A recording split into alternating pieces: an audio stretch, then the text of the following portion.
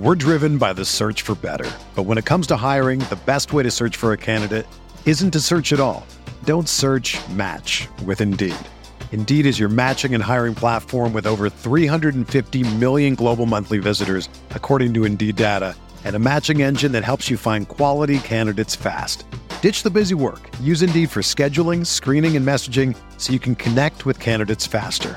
Leveraging over 140 million qualifications and preferences every day, Indeed's matching engine is constantly learning from your preferences, so the more you use Indeed, the better it gets.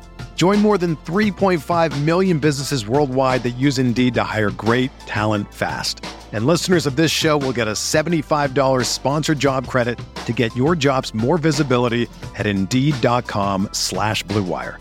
Just go to Indeed.com/Blue Wire right now and support our show by saying that you heard about Indeed on this podcast. That's Indeed.com/Blue Wire. Terms and conditions apply. Need to hire? You need Indeed.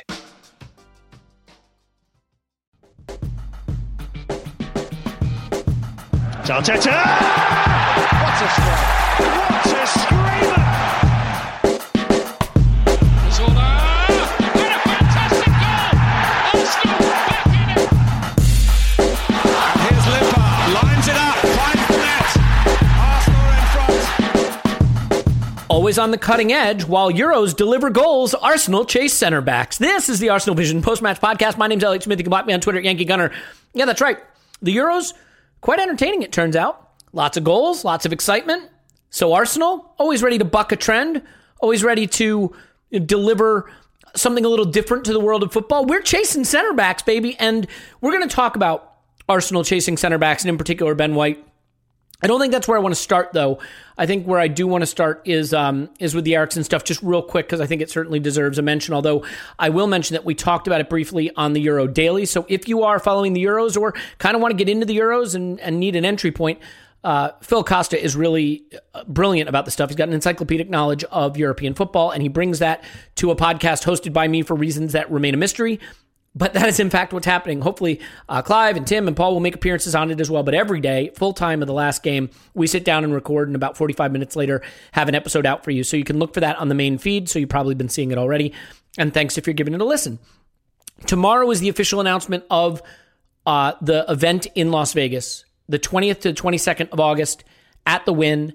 There'll be a discount code for rooms if you want to stay there, but you're certainly free to stay anywhere you want. It will be a free event. There will be transfer presentations, live podcasts, football broadcasters, former players, all kinds of stuff. But most importantly, all of us, Arsenal fans, Arsenal America getting involved as well. And I just couldn't be happier to finally be getting together with some people, especially, for example, like Clive and Paul and Scott and Jessica Black, and some of my friends through the Arsenal community that I've met over the years, like Tim Clark and Dave Meekum. So just a lot of really good people will be there. Matt Giant Gunner will be there. I'm just really excited to do it. And I hope that many of you listening will join us, and we'll have more information on that officially tomorrow. When the website goes up, you can register, and we can all just plan to see each other this summer. And that will actually be the second week of the season, so there'll be football, watch parties, and all kinds of stuff. Anyway, Tim's on Twitter. It's Roberto. Hello, Tim. Hello there. Tim, you're the lone member of the group that won't be able to make it, and I understand why not, but I will miss you, but I hope that I will see you in London sometime soon, preferably at an actual Arsenal game. So something to look forward to. Indeed. Yeah, absolutely. And Clive's on Twitter at ClivePFC. Hello, Clive. Hello. You, I will be seeing, my friend, and I have to tell you, I have a plan. I've got an iPad, and I'm going to be following you around with the Clive video I made from the live stream, and just have that playing on a loop behind you wherever you go. Yeah, government restrictions allowing. We'll see what's happening. I think as long as you say it's for work, they let you in. And I mean, talking to me is clearly work, so that qualifies. We'll see. Let's start with this. Tim, I don't want to do... It's hard, right? Because in a way, just discussing the Christian Eriksen situation is in a sense sensationalizing and making content out of a situation that doesn't need to be turned into content, doesn't need to be sensationalized. Not talking about it feels like an omission. So trying to do this the right way, where you hit all the right notes, is difficult. I think for me, all I want to say is it was terribly scary. It was a grotesque scene. It was something that also brought out some beautiful moments of humanity that were great to see. But in the end, the most important thing and the only thing I take away from it is the man lived. He is alive. He can be with his family. He can be with his friends. And setting his football career aside, reading reports that he was joking with his teammates. Just phenomenal. A happy ending to a scary story. And while it is easy to have plenty of thoughts about how broadcasters handle it or social media people handled it, that's all really trivial, because what matters is a man's life was nearly lost on the pitch. And thankfully, thank God, it wasn't.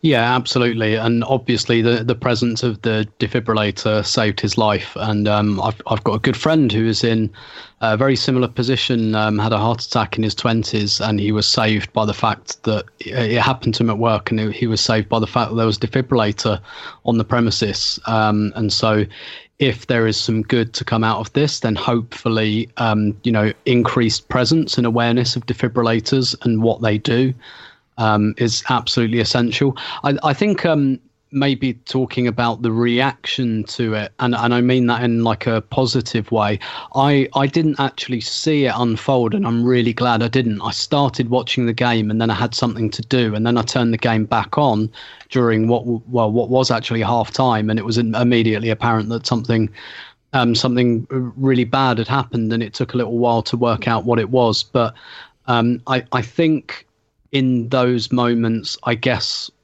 like the humanity of it comes back to you. And, it would have been a very triggering event for a lot of people. I spoke to my mum straight away.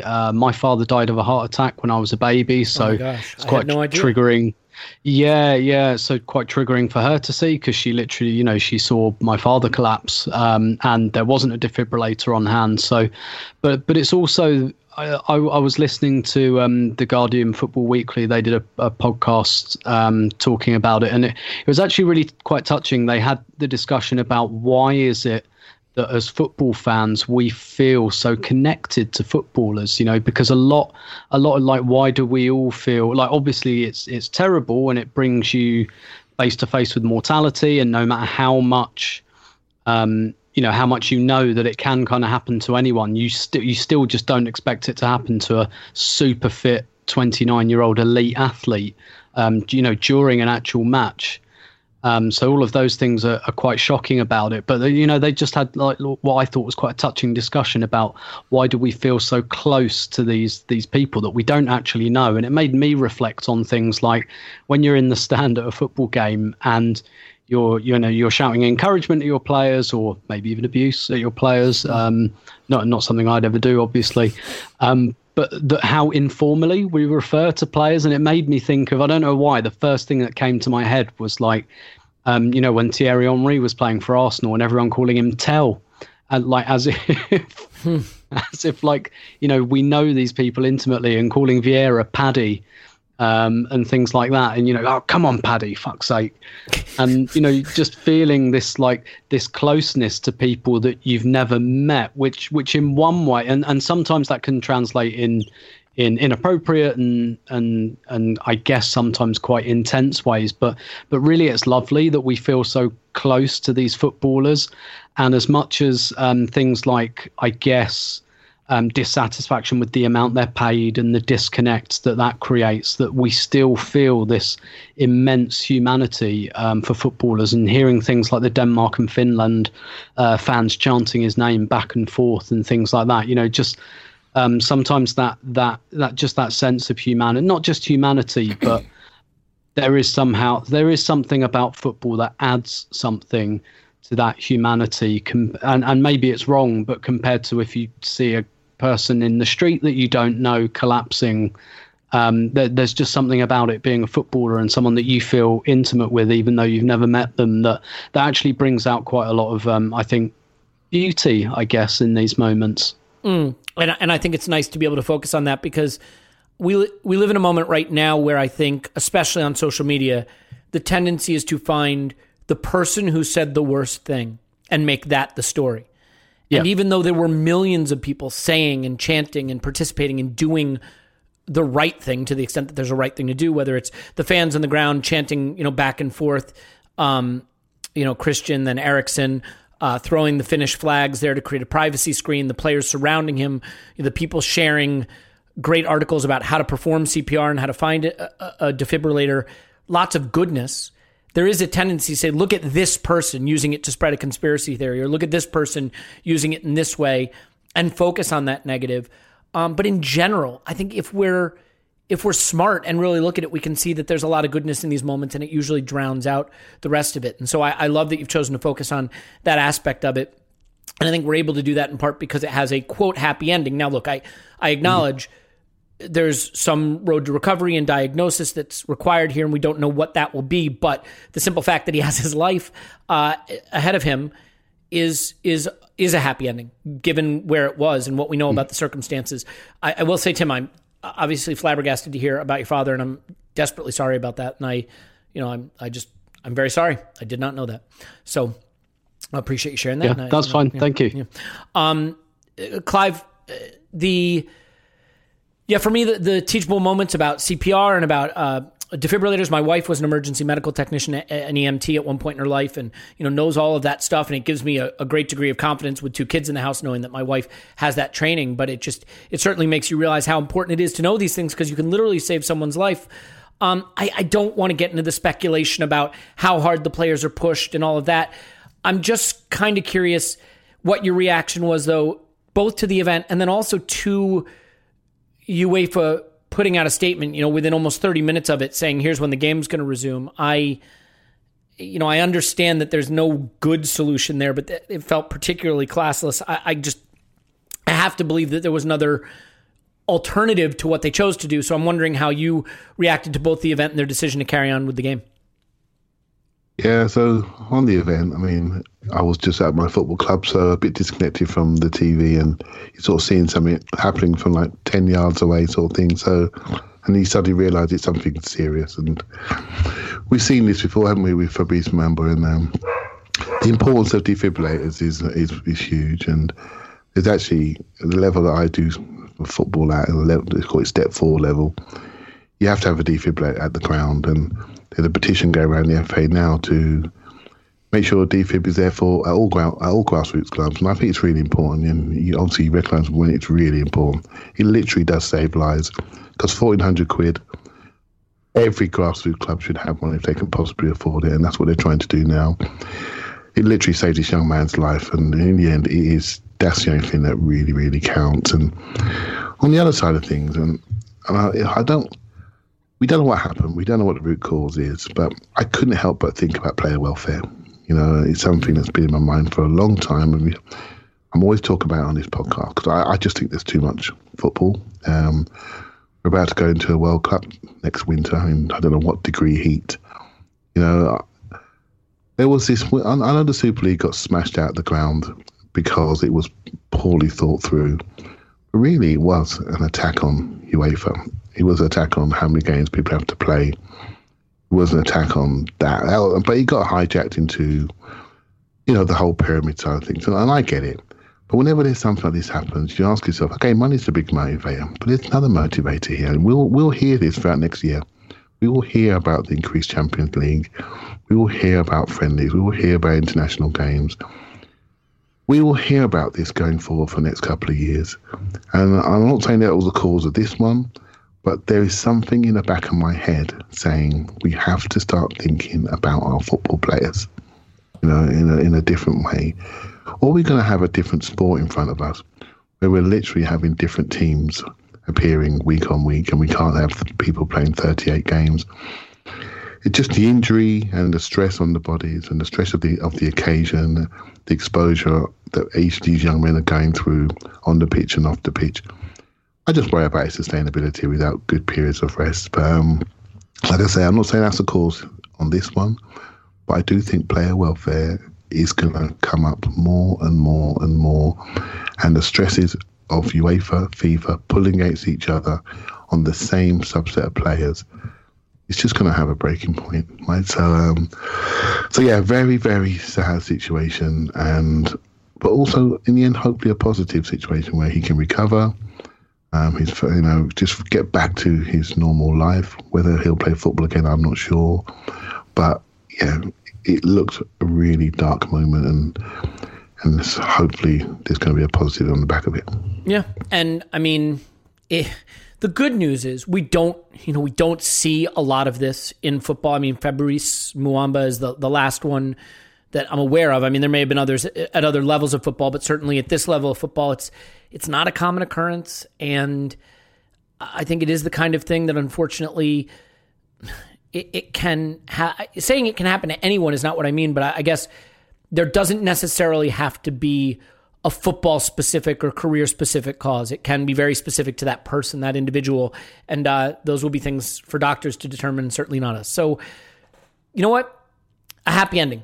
That I think is where we can leave the conversation there. A happy ending for a person who gets to carry on with life and hopefully have a long and fruitful and happy life beyond it. So very happy to hear it. And we can thankfully move on and talk football without it feeling quite so macabre, which is great. So that gives us a chance to talk about something that often is a macabre topic, but wasn't on this occasion. That's England. And Clive, I'll stay with you. Look, you know that I rise above conversations about lineups, that is not where I like to focus my attention. But it was interesting watching from the sidelines as England fans debated the lineup. And I just sat there with the calmness saying, not a thing I would participate in. I kid. I love a lineup debate. Southgate winds up being vindicated because the performance is pretty good and the result is very good. Some head scratchers, I thought. Obviously, Sancho being left out is one that you look at and you say, that guy's not good enough to get in your match day squad, but so be it. I can't help but come away from this thinking that it's going to be a squad game for England at this tournament, that there will be games where, the players who started this one don't start other ones, but on the day it worked. So rather than giving you a question that you ignore, I will just say, hey, Clive, what about England? Yeah, it's an interesting team selection, shall we say. I was pleased that Sterling started. I did hear today that he's had something like, he's been involved in 17 of the last 19 England goals or something ridiculous like that. So for me, he's a game breaker. If you look at a lot of the goals that England score, he's the one that always, particularly the first goal, he's always involved in some way or form because he has brave movements in behind. And it's quite interesting, actually, because in the Euros 2016, I think it was, when Sterling played in those games, there was a really lack of tactical understanding as to why he was playing. And everybody wanted him out of the team. But now 5 years later, everyone's talking about we need some speed in behind. We need sprinters and creators. And I'm sort of smiling to myself because the analysis on the TV is getting better. And that's bringing some fans with it. So there wasn't total uproar that he wasn't playing. And the golden boy, Jack Grealish, didn't start. Though as soon as he missed a chance, I think Jack Grealish was shown running up and down the sideline, the hero in waiting. So I was glad that Sterling started and the rest of the team picked itself. I was not sure about Phillips playing ahead of Rice. I thought, well, you know what, maybe swap that around. I think Rice has got a bit more energy and Phillips is used to playing 6. And I thought maybe swap that around. But you know what? That was proven completely wrong because Phillips was tip-top. And then there was the other left-back guy, what's his name? Trippier, I think Kieran Tierney then. Trippier, I couldn't see this one. at all. But, so I had a good read around today, and the way that Southgate used both the fullbacks inverted was quite cute, actually. And he really compressed that central zone where Croatia's midfield three were quite dominant, and they pressed them off the ball and made sure that central area was blocked. I thought Southgate had a great day. He protected his weak links. He made sure he smashed their strengths, and he continually kept moving that ball around, continually in behind, burst, then drop short, in behind again. I thought it was a very, very good tactical performance without really being Italy good, if you know what I mean, in sensationalism. But I really enjoyed what I watched and had a fantastic day and was drunk out of my mind. So yeah, brilliant day. That makes everything feel better, I find, especially these days when there's plenty of stuff worth numbing away. But yeah, look, I think one of the things, Tim, that is going to get a lot of attention from this game, and rightfully so, is Calvin Phillips. And you want to be careful in a tournament when a player really announces themselves. Now, I could be wrong. He could have been brilliant all season long. I didn't watch Leeds super closely. I mean, I know he was good for them, and their running stats just look insane because of their murder ball training, which you can hear more about on Euro 2020 Daily. But yeah, really, really impressive performance. I think, we can all remember a player that went off at a tournament and someone paid a lot of money for them and then they weren't as good as at that tournament. I think Milan Baros once lit up a tournament and never really lit up anything else. But For me, Calvin Phillips is the kind of guy you look at and you say, that's the kind of something in midfield that we could have a look at. Is that, as you were watching him do what he was doing, did Arsenal pop in your mind at all? Yeah, a little bit. I've really liked him all season, actually, playing for Leeds. He's the one player that Leeds just can't replace. And every time he's been injured for them, because they move, I forget the name of the centre-back, whether it's Koch or one of the others, they move a centre-back out to play there, and it's just not the same. They just, they just don't have that kind of that passing from the base of midfield. But what's interesting about Phillips is he'd never played that position before until Bielsa came along at Leeds. He was always a number 8, and Bielsa said, no. You're going to play number 6 in my team, and Phillips was like, really? I've never played there before. And it's another one of those Bielsa stories where for the first few games Phillips was rubbish. There was again, I think his third game there. This is another thing with Bielsa. He will hook you on 30 minutes if it's not going right, and he did that to Phillips, and he hooked him after 30 minutes in a game. But then he put him back in for the next game. He was just like, nothing personal, wasn't going right. We'll work on it. But I still really see you there. And so he didn't do it to humiliate him, and he made that very clear, and he put him straight back in for the next game. And I think he's so key to Leeds. But what was interesting here was playing alongside Rice was he revived that number 8 role. And there was a point in the first half where he got caught offside, actually, because it was him running beyond Kane. And what England, there were a few patterns England had, a few overloads they created, which were really, really intelligent. So on the left, they had Mason Mount kind of drifting over to the left so that Sterling could go central. And then on the right with Foden, they were just dragging that fullback out and just creating space for Phillips to run into that right channel where he plays the through ball to Sterling for the winner. And also, it didn't escape my attention that he played that pass comfortably on his left foot, even though he's right-footed.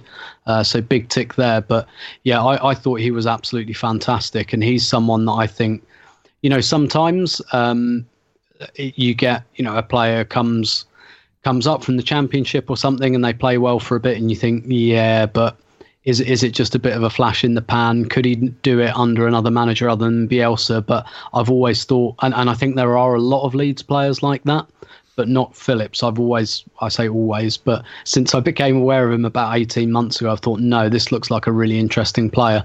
And I thought what was really interesting about the performance as well is there's this kind of tension about Southgate playing, quote unquote, 2 DMs. And how negative that's supposed to be, but actually Phillips played that role in a very adventurous way. Yeah, and I think England should be really happy, by the way, right now that they've got guys like Bielsa and Pep Guardiola coaching really important players for the national team, because that certainly can't hurt.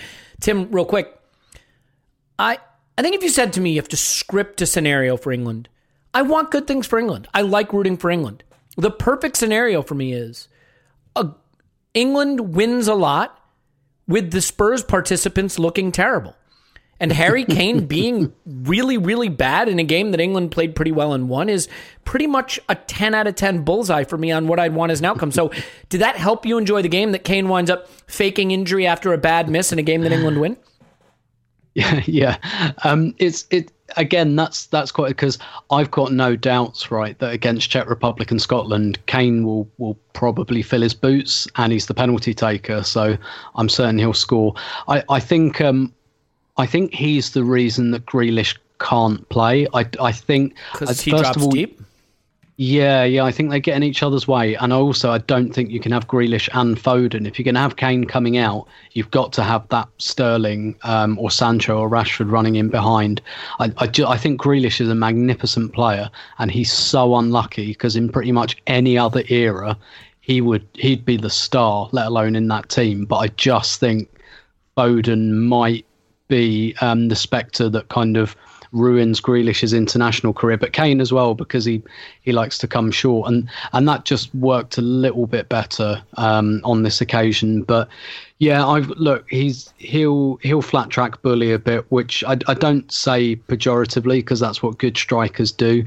And the first time there's if he hasn't scored by half time against Scotland, every free kick will be taken by him. He'll start playing for penalties and things like that. So, but I think it's interesting because I'm not sure how much Kane fits in this team, if that makes sense. But maybe a bit like Aubameyang at Arsenal, you think the actual team we've constructed probably doesn't suit Aubameyang, but he's so good you have to play him. And I kind of think that's the same with Kane in England. Yeah. Look, I hope this pattern continues. England win, Kane looks bad. I can live with that. Worth noting that relating to Scotland, Kieran Tierney missed the game with a niggle. Supposedly going to be all right, but I'll tell you, that is an issue, and it's one we're going to have to track because as important as Kieran Tierney is for us, if he's going to be the kind of player that we just never know if he's going to be available, I think it is really hard to build your team where a critical player is just not is regularly not available. So one to keep an eye on. Clyde, before we move on from England, a lot of players that could come in and still play a big, big role in this tournament. The Sancho thing breaks my brain, and I do think that there are England managers and England fans and just people in general who have an out-of-sight, out-of-mind attitude about players that aren't in the Premier League. But Jude Bellingham gets in, young player playing in the Bundesliga and playing well. Great to see that.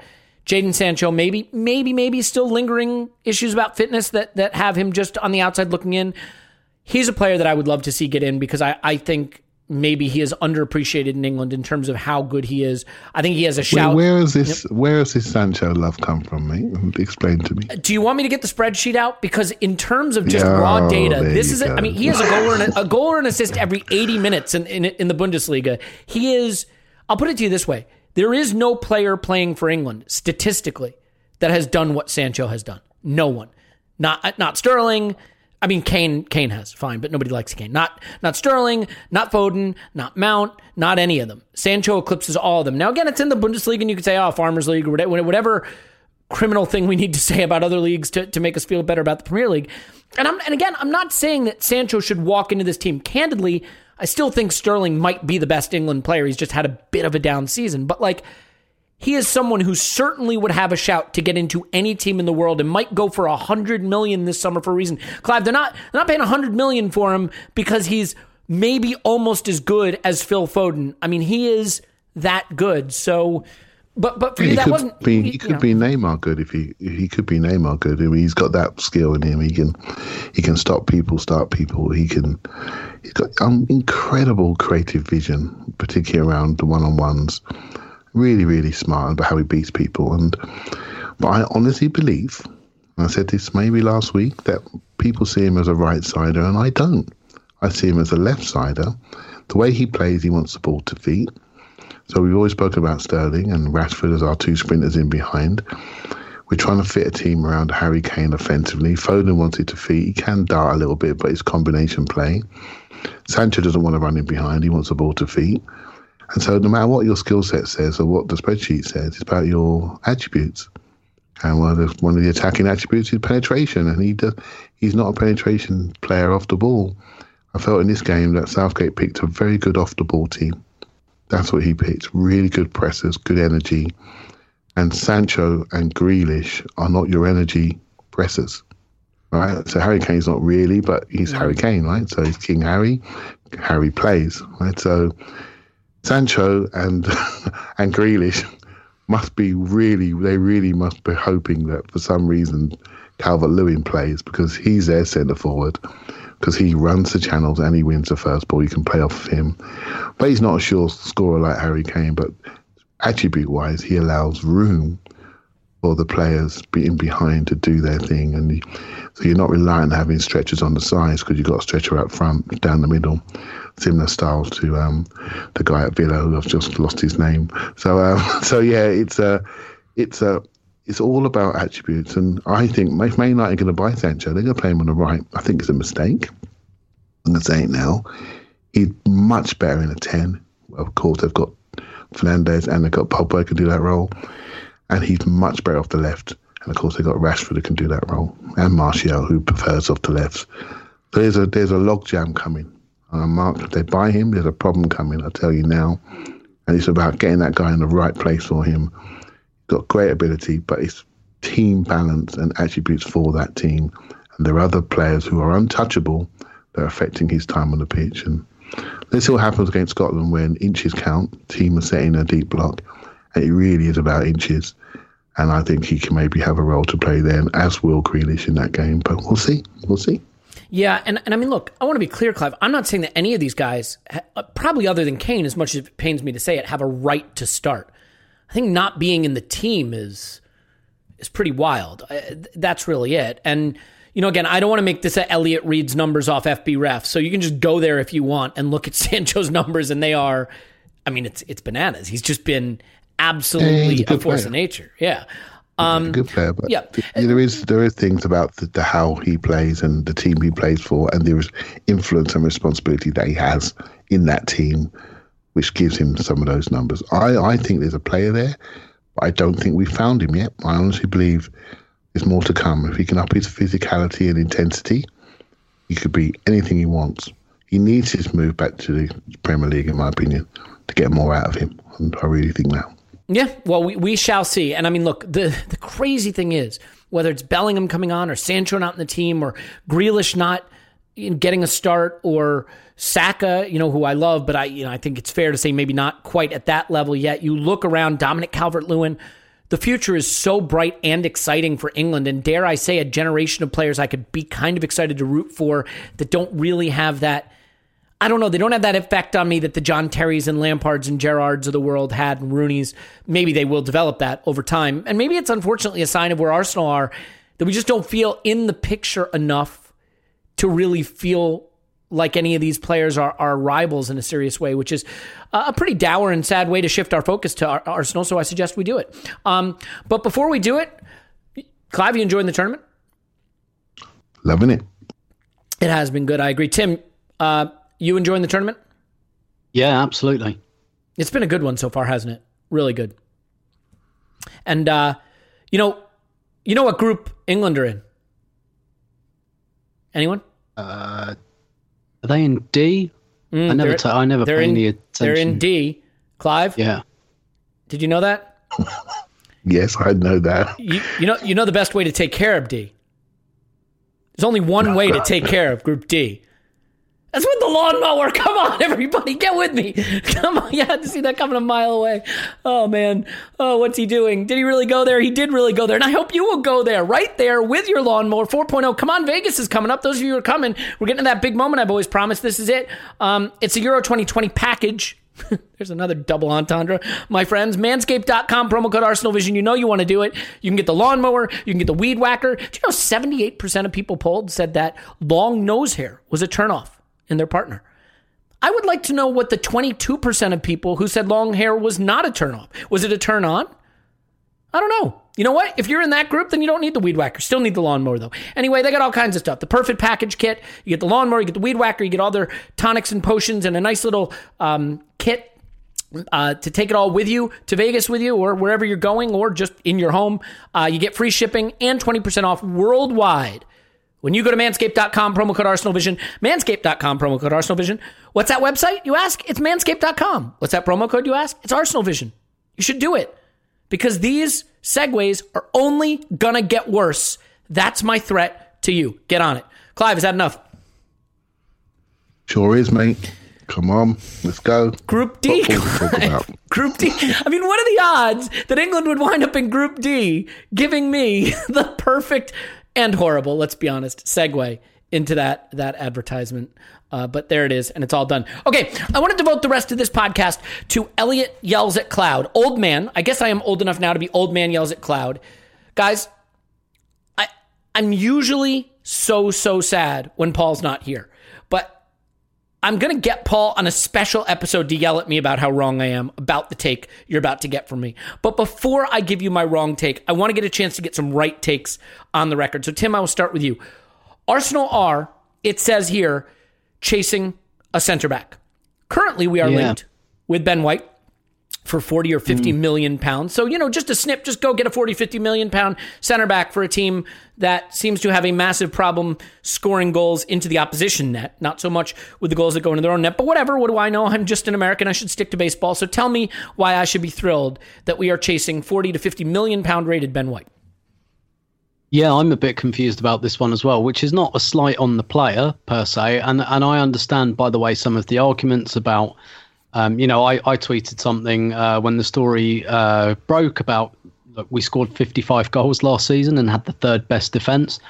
That doesn't mean I think our defence is perfect. It wasn't the problem. And look, I'm alive to the arguments that, about improving and things like that. Yes, definitely. I'm also alive to the arguments about how we progress the ball out of defence can be key to the attack. Yep, totally alive to that. We've lost the really good ball progressor in David Luiz. But it's like William Saliba does that quite well as well, I thought. And it's quite interesting. It's quite interesting how there's been quite a switch in the Arsenal fan base in the last couple of years, because a few years ago, being linked to anyone for 40 to 50 million pounds, we'd be going, yes, we're showing ambition. We're getting a good player, finally. Yeah, and an England international. And he does look a good player to me, and he can play in midfield as well. I can see how he fits in and everything. But now it's very much like, is this a good use of our resources when we need like a whole new midfield and we're really bad at scoring goals, and our two main strikers are in their 30s? Like, is this where we want to be spending all of that money? And particularly when we've already got a centre half for £28 million who has basically never played for us. So, and I think the reason that we're so invested in the Saliba deal, I don't mean that literal. Well, Arsenal are literally invested in the Saliba deal, but the reason the fans are quite emotionally invested in it is not necessarily because we all watch William Saliba every single week and think he's brilliant. It's just his signing was meant to signal, it was meant to herald the outsmarting the market era, was about, uncovering the Van Dijk before he cost you £80 million. And there was a lot of competition for his signature, and we were able to get it.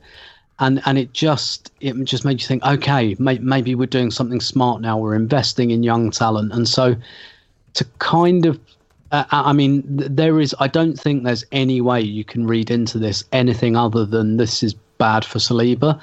To buy a guy who's 18 months older than him and who's had one season in the Premier League, so he's not vastly experienced. It'd be a long-term signing. There's just no way you can sell that as anything other than bad for William Saliba. And that's, and that in the ordinary run of things, that's kind of fine. I want the better player, I suppose, but it just begs a lot of questions about that deal. There's lots of stuff we don't know there, I think, about the deal and about what's going on behind the scenes, and that's what's quite and look, ultimately, when you don't know stuff, you speculate. And the timber of that speculation will be informed by how you feel about the club.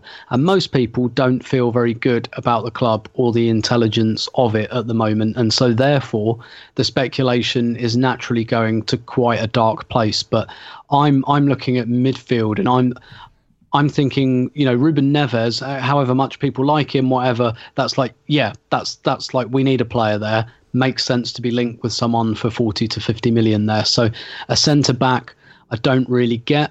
I'll just finish this with a stat. There are 9 players in the current squad who are contracted to Arsenal beyond 2023. 5 of them are defenders. So going for a 23-year-old to add that to 6 like that, again, it just rings some alarm bells in the squad building kind of arena. Yeah, look, I've said this before. I want to say it again because I think it is relevant. When you are making the argument that is less supported by the evidence, I feel you have more of the burden of proof. And what do I mean by that? I mean, if you want to make the argument that Arsenal are smart and know what they're doing and we're well run, I think the burden of proof is on you to show why that's the case, not the other way around. Because when you have a 4th place / 5th place wage bill, which we've had over the last couple seasons, and you finish 8th in consecutive seasons, that is, in my view, a priori evidence that the club is poorly run. You don't finish in 8th in consecutive seasons unless there are major problems. Now, we know some of the problems. It's not, and this is where I do think there's a defense. Yes, it's poorly run, but it was poorly run by Ivan Gazidis and Unai Emery and Raul Sanllehi, and that the people who are running it now are a different group, and they deserve the benefit of the doubt. I'm not sure they deserve the benefit of the doubt. I certainly will say that they have a bit of a blank slate, sort of. There's still some things that have me shaking my head. But we will certainly see. This summer will tell us a lot, I think. But the other issue that I want to point to is simply this. If you told me that Stan Kroenke was going to invest £300 million in players this summer, then buy Ben White for £50 million. Who cares?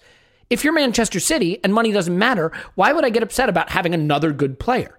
But if you tell me that we have finite resources, which I have no reason to believe we don't, then I would say, my God, I can build us a pretty good squad if I can allocate 40 or 50 million pounds somewhere else where it can do more for us. You know, the goal isn't to just acquire good players. The goal is to build a squad that can win. And the defense has assets. It has players that can be used to get us where we need to go next. Mm-hmm. There are other parts of the pitch that don't. And I'd like to see that addressed. And I'll get more specific about the Saliba thing in a moment because I don't want to do it all in one big rant because people will just hit fast forward. And I want to make it harder for you to miss it. So, Clive, I mean, look, the things are linked. There's no way they cannot be linked because Ben White is being looked at right center back. He's a young, talented, very good, very expensive right center back. And we have another young, very good, very expensive right center back. The difference is we already own one. You know, it's like if we were looking at buying Saliba for 30 million or Ben White for 40 million and you said, I prefer Ben White, I would say, I can see that argument. But we can buy Saliba for 0 million because we already own him and we're already paying him. This is an additional expenditure. We're not choosing between Saliba and White. We are choosing to spend 40 million more to add Ben White when we already have Saliba. Now, I'll get into whether he can be used or not in a moment, but how do you feel about this tactically in terms of deploying our resources this way? Yeah, well, if it's about resources, then I can't really discuss it, really, because it's obvious that we haven't shown good use of resources for many, many years. I read somewhere that in the last 30 players that we've bought, we have made a profit on it on any one of those players. I mean, we do some silly things, and I'm buying and selling, so we know that, and I'm not going to relitigate it. With Ben White, again, it's rumour, so rumour shouldn't drive process, really, just totally rumour. Agree. Yep, that's well said. We had Tapsoba the other week, we had Jules Koundé the other week, and we discussed those on the podcast, and so yeah, I'm just chilling at the moment with these rumours because most of the key people at the club have got their Hombre Solero on at the moment. So I don't believe this stuff really.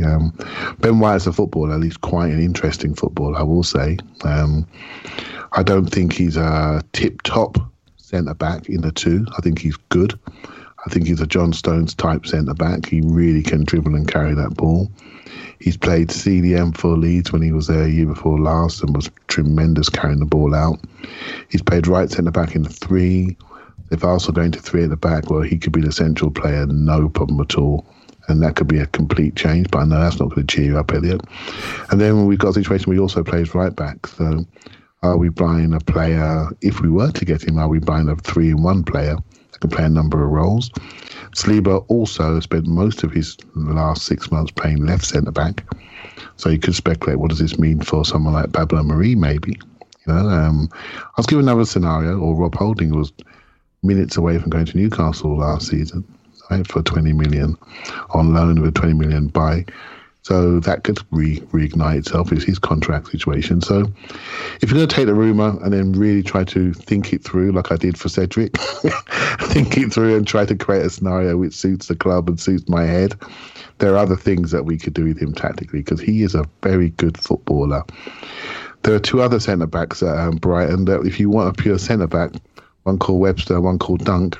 Webster is a player I really like, actually. He's really quick and strong. And you know, from a pure centre-back point of view, he could be, you know, a better option. But yeah, Ben White is got a top-level future. He's a proper footballer and technician that is going to hit a top 4, top 6 club in his career. Do I want to see Arsenal buy him? Not sure, to be honest, Elliot. I'm not sure. I want Saliba to be who I think he could be.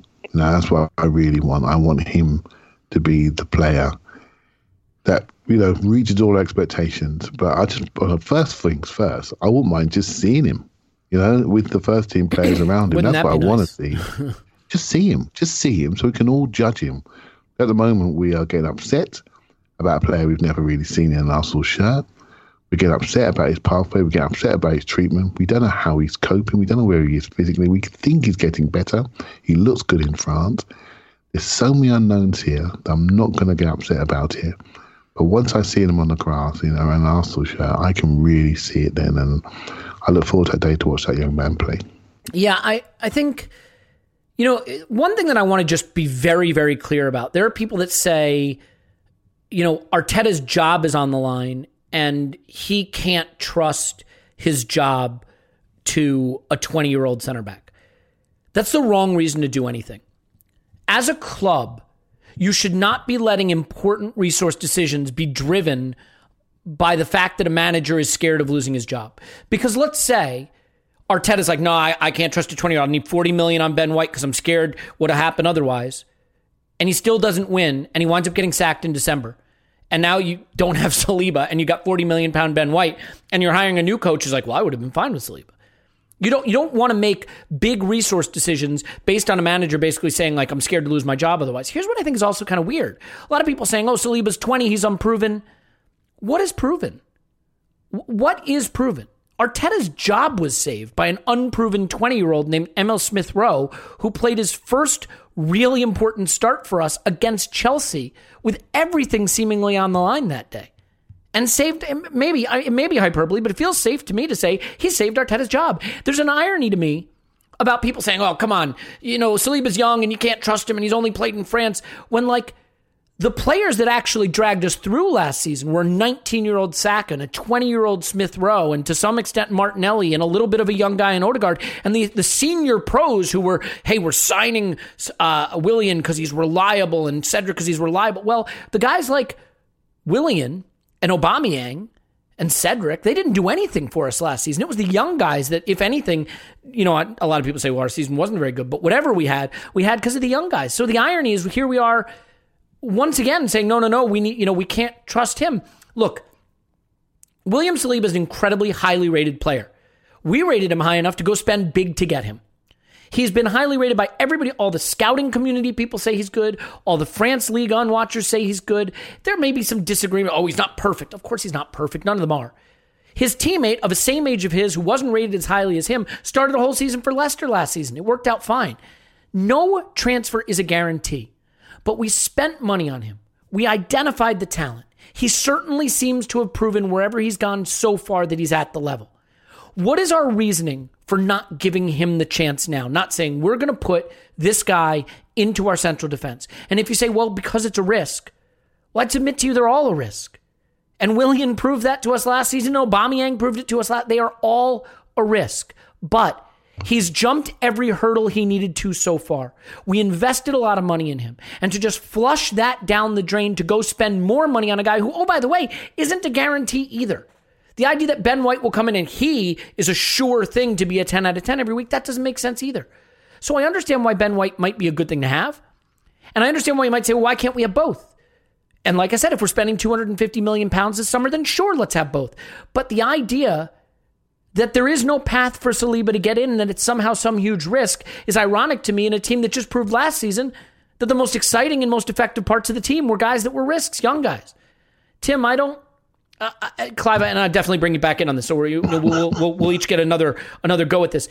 Again, to be clear, we're basing this off rumors, but there have been enough rumors linking us with center backs now that it seems to me that right center back is a target. And the comments on Saliba have been lukewarm enough that I don't feel that he is necessarily what Arteta wants.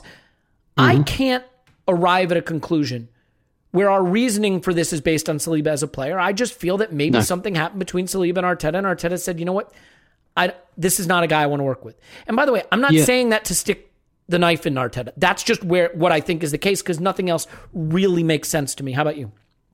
Yeah, I completely agree. I mean, if we're talking about risk at centre-half, the first half of Arteta's reign, Mustafi started at right centre-back, and for the second half, it's been David Luiz. So I don't think risk is the problem in the right centre-back. I mean, maybe you could turn that around and say, well, yeah, it is because he's had to play with risky players there. But do you know what I mean? Those were experienced players and they were not risk-free.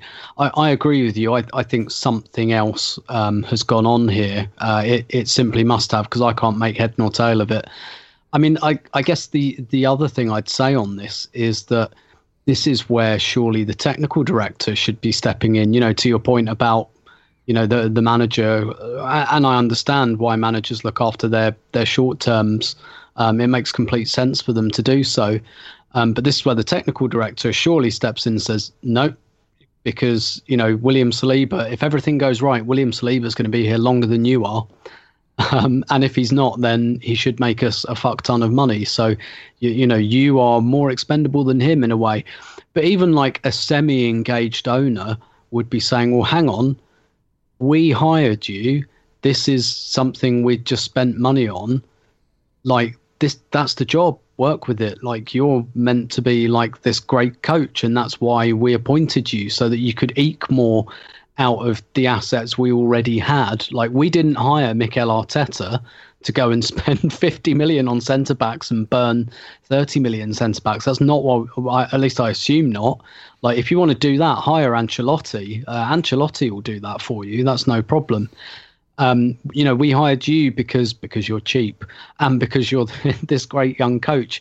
So it does seem quite weird. And again, a semi-engaged owner would say things like, I noticed you spent all this money on Willian salary-wise and he's not doing anything. And I noticed that you decided to give Aubameyang a big new contract and he's not done anything. And, these questions should add up, really. But, we don't have a semi-engaged ownership. So the dysfunction will continue, I imagine. Yeah. I don't want to stick the boot in too hard just because it is rumor. And ultimately we could wind up buying, Aouar and Max Aarons and, I don't know, Camavinga or something crazy good and then not get a center back at all. And everyone goes, oh, and you pissed and moaned about this and it never happened. And Saliba started on opening day.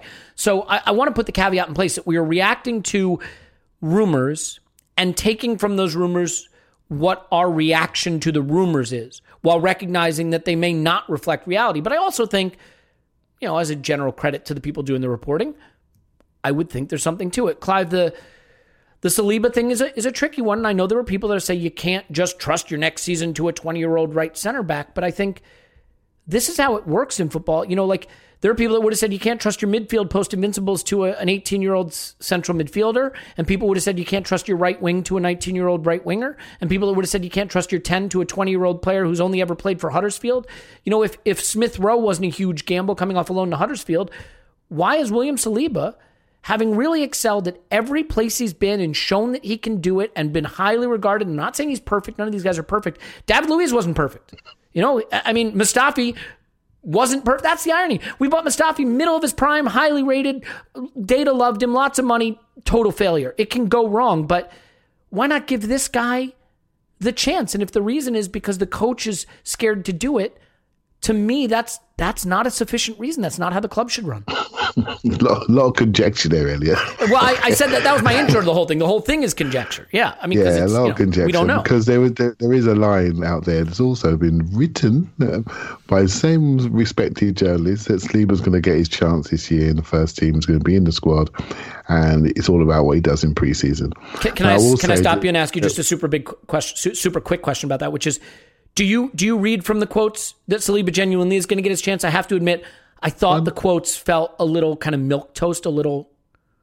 There was a lot of love in there, was there, in those quotes, man? And I read them too that way, and I thought, come on, man, we're all excited. But he does the same with Martinelli, doesn't he? He doesn't really show him a lot of love until the point that we actually say to the press conference, look, guys, I love him more than all of you. You know what I mean? And again, he doesn't show Pepe a lot of love. But he ended the season in a good place, but he doesn't get credit for that development per se. Well, I don't think he should do for playing Willian, but there you go. So yeah, he has a way of extracting talent from these younger players who are talented, right? So I'm in a position area where I don't think we can critique Arteta for playing young players or not playing them. I think he plays more young players than any of his counterparts. I don't think any Spurs played one single player under the age of 21 in their league season. Not one, right? Not 1 minute. Right, so, and we are right up there. We're right up there. In fact, my opinion is we play them too much, but my thoughts. But, playing young players is not an issue for Arsenal, and there's another one coming. I think he should have a natural concern that too many young players, you can damage them psychologically if they're in the wrong situation, and he wants to protect them, and sometimes overly protecting, particularly Martinelli, maybe by a month or so. He overly protected him, but the player's now playing for Brazil. He's got a summer of playing football in the Olympics. He comes back. We just have to trust, really. And we will all know soon enough. When that guy steps on the pitch for the first time and plays with a Gabriel in a proper back four, with a right back, and a first team midfielder where he can pass the ball to, we will all know what he's got. And then he will dictate the future. He will dictate it. If Ben White comes, or Koundé comes, or Tapsoba comes, it'll be interesting to see what happens to the dynamic of the centre-backs. But, suddenly those rumours have gone real quiet. Neves' rumour has gone very quiet. They said there's no bid coming from Arsenal for him. It's gone quiet. So I like the fact that the analysts at Arsenal are selecting these types of players, because they're all good players, but we're not sure of who's going to go, who's going to arrive, what system we're going to play. We're not sure of any of this stuff. So I'm still in the I'm excited mode at the moment about the type of players we're being linked. And when they come in, we can start to formulate teams in our mind and formulate hierarchies in our mind and formulate how we're going to play in our mind. And I love that stuff. I'm not going to critique anybody based on the rumour, because it's just a rumour at the moment. Yeah, and look, it is, Clive, it is the challenge that we have to... The spirit of Paul was rushing through me, right? I hear... And this is the hard part. I fully acknowledge that what I am giving you is my opinion of what it would mean if these rumors represent our genuine thought process and approach, while acknowledging... That's the case, mate. You and Tim are bang on, right? That's the case. Right. And then I would also say we are a bit once bitten, twice shy on this stuff, right? We've had a cavalcade of morons rotating in and out of the club. I have always felt that when an organization has the right people in place, one of the ways you know it is they don't wind up using a lot of consultants and outside people. I think the fact that Arsenal are so reliant on people that are only tangentially related to the club right now and being hired on sort of a consultation basis is really endemic of a lack of confidence in and proper recruitment of people that are really qualified to do a lot of these jobs. We have headhunters finding scouts, and we have lawyers, non-executive directing, and just a lot of consultation going on to try to get the job done. But again, with rumors, you can always wind up looking really foolish, because we could pull off a fantastic summer where we hit all the right notes. I guess, Tim, I just finished with this. I think where I fall on the whole player recruitment situation is I try not to get too connected to the specific player, because any player can arrive and be better than you expected or worse, right? Like, nobody thought Gabriel Martinelli would be this good. Nobody thought, even myself, that Willian would be that bad. I didn't like the deal from a process standpoint. And so I want to be clear with the Saliba thing. I'm not saying I know that if Saliba plays, it will work. I'm just saying that from a process standpoint, none of these things are guarantees. So I try to look at it and I say, are we using our very unfortunately limited resources in the way that lets us most efficiently build a squad that addresses where our weaknesses are and progress back up the table, while also acknowledging that, look, we've done a lot of really dumb stuff over the past few years, so that does weigh on my decision-making. But how do you feel about the idea that it isn't really so much about the individual talent identification or name or performance, but more trying to look at the process and see if it has a coherent internal logic that, if you do it enough, should yield positive results?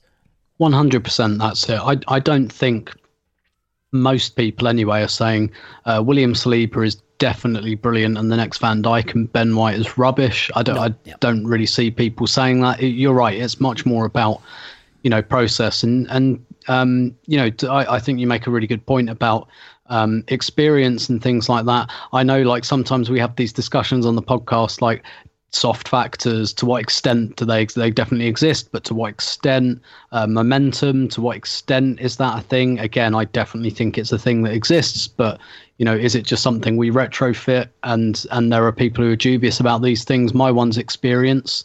I think it's the most overrated attribute in football, which is not to say that it isn't, which is not to say it's totally useless or doesn't exist in certain scenarios.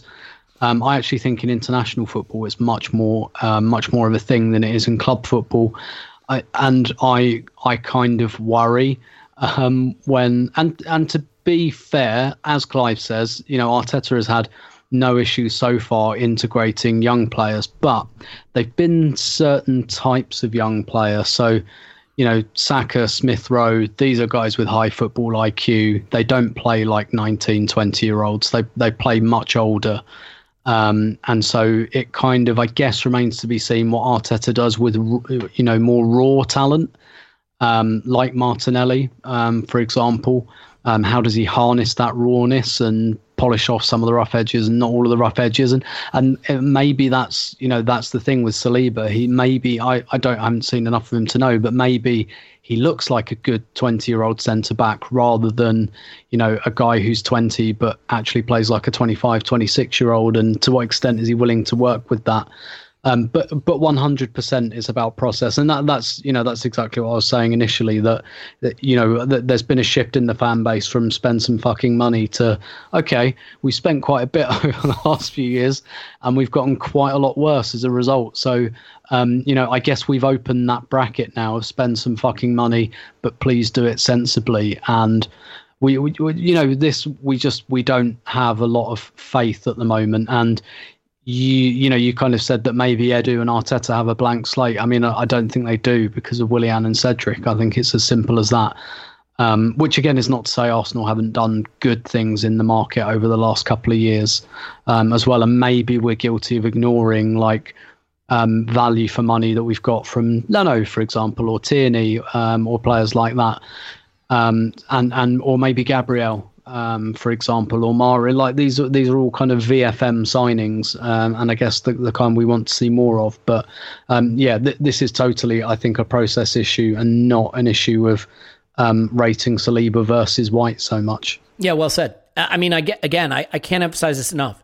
The decision isn't should we go get William Saliba or go get Ben White. The decision is, we have a lot of money and time invested in Saliba. We have him on a reasonable wage, and we have him at a good age, and he's highly rated, and he's achieved everything he's been asked of so far wherever he's gone, and we already own him. Or we can go spend an additional 40 to 50 million to get a guy that's presumably going to be used instead of him, and then have to figure out what to do with him.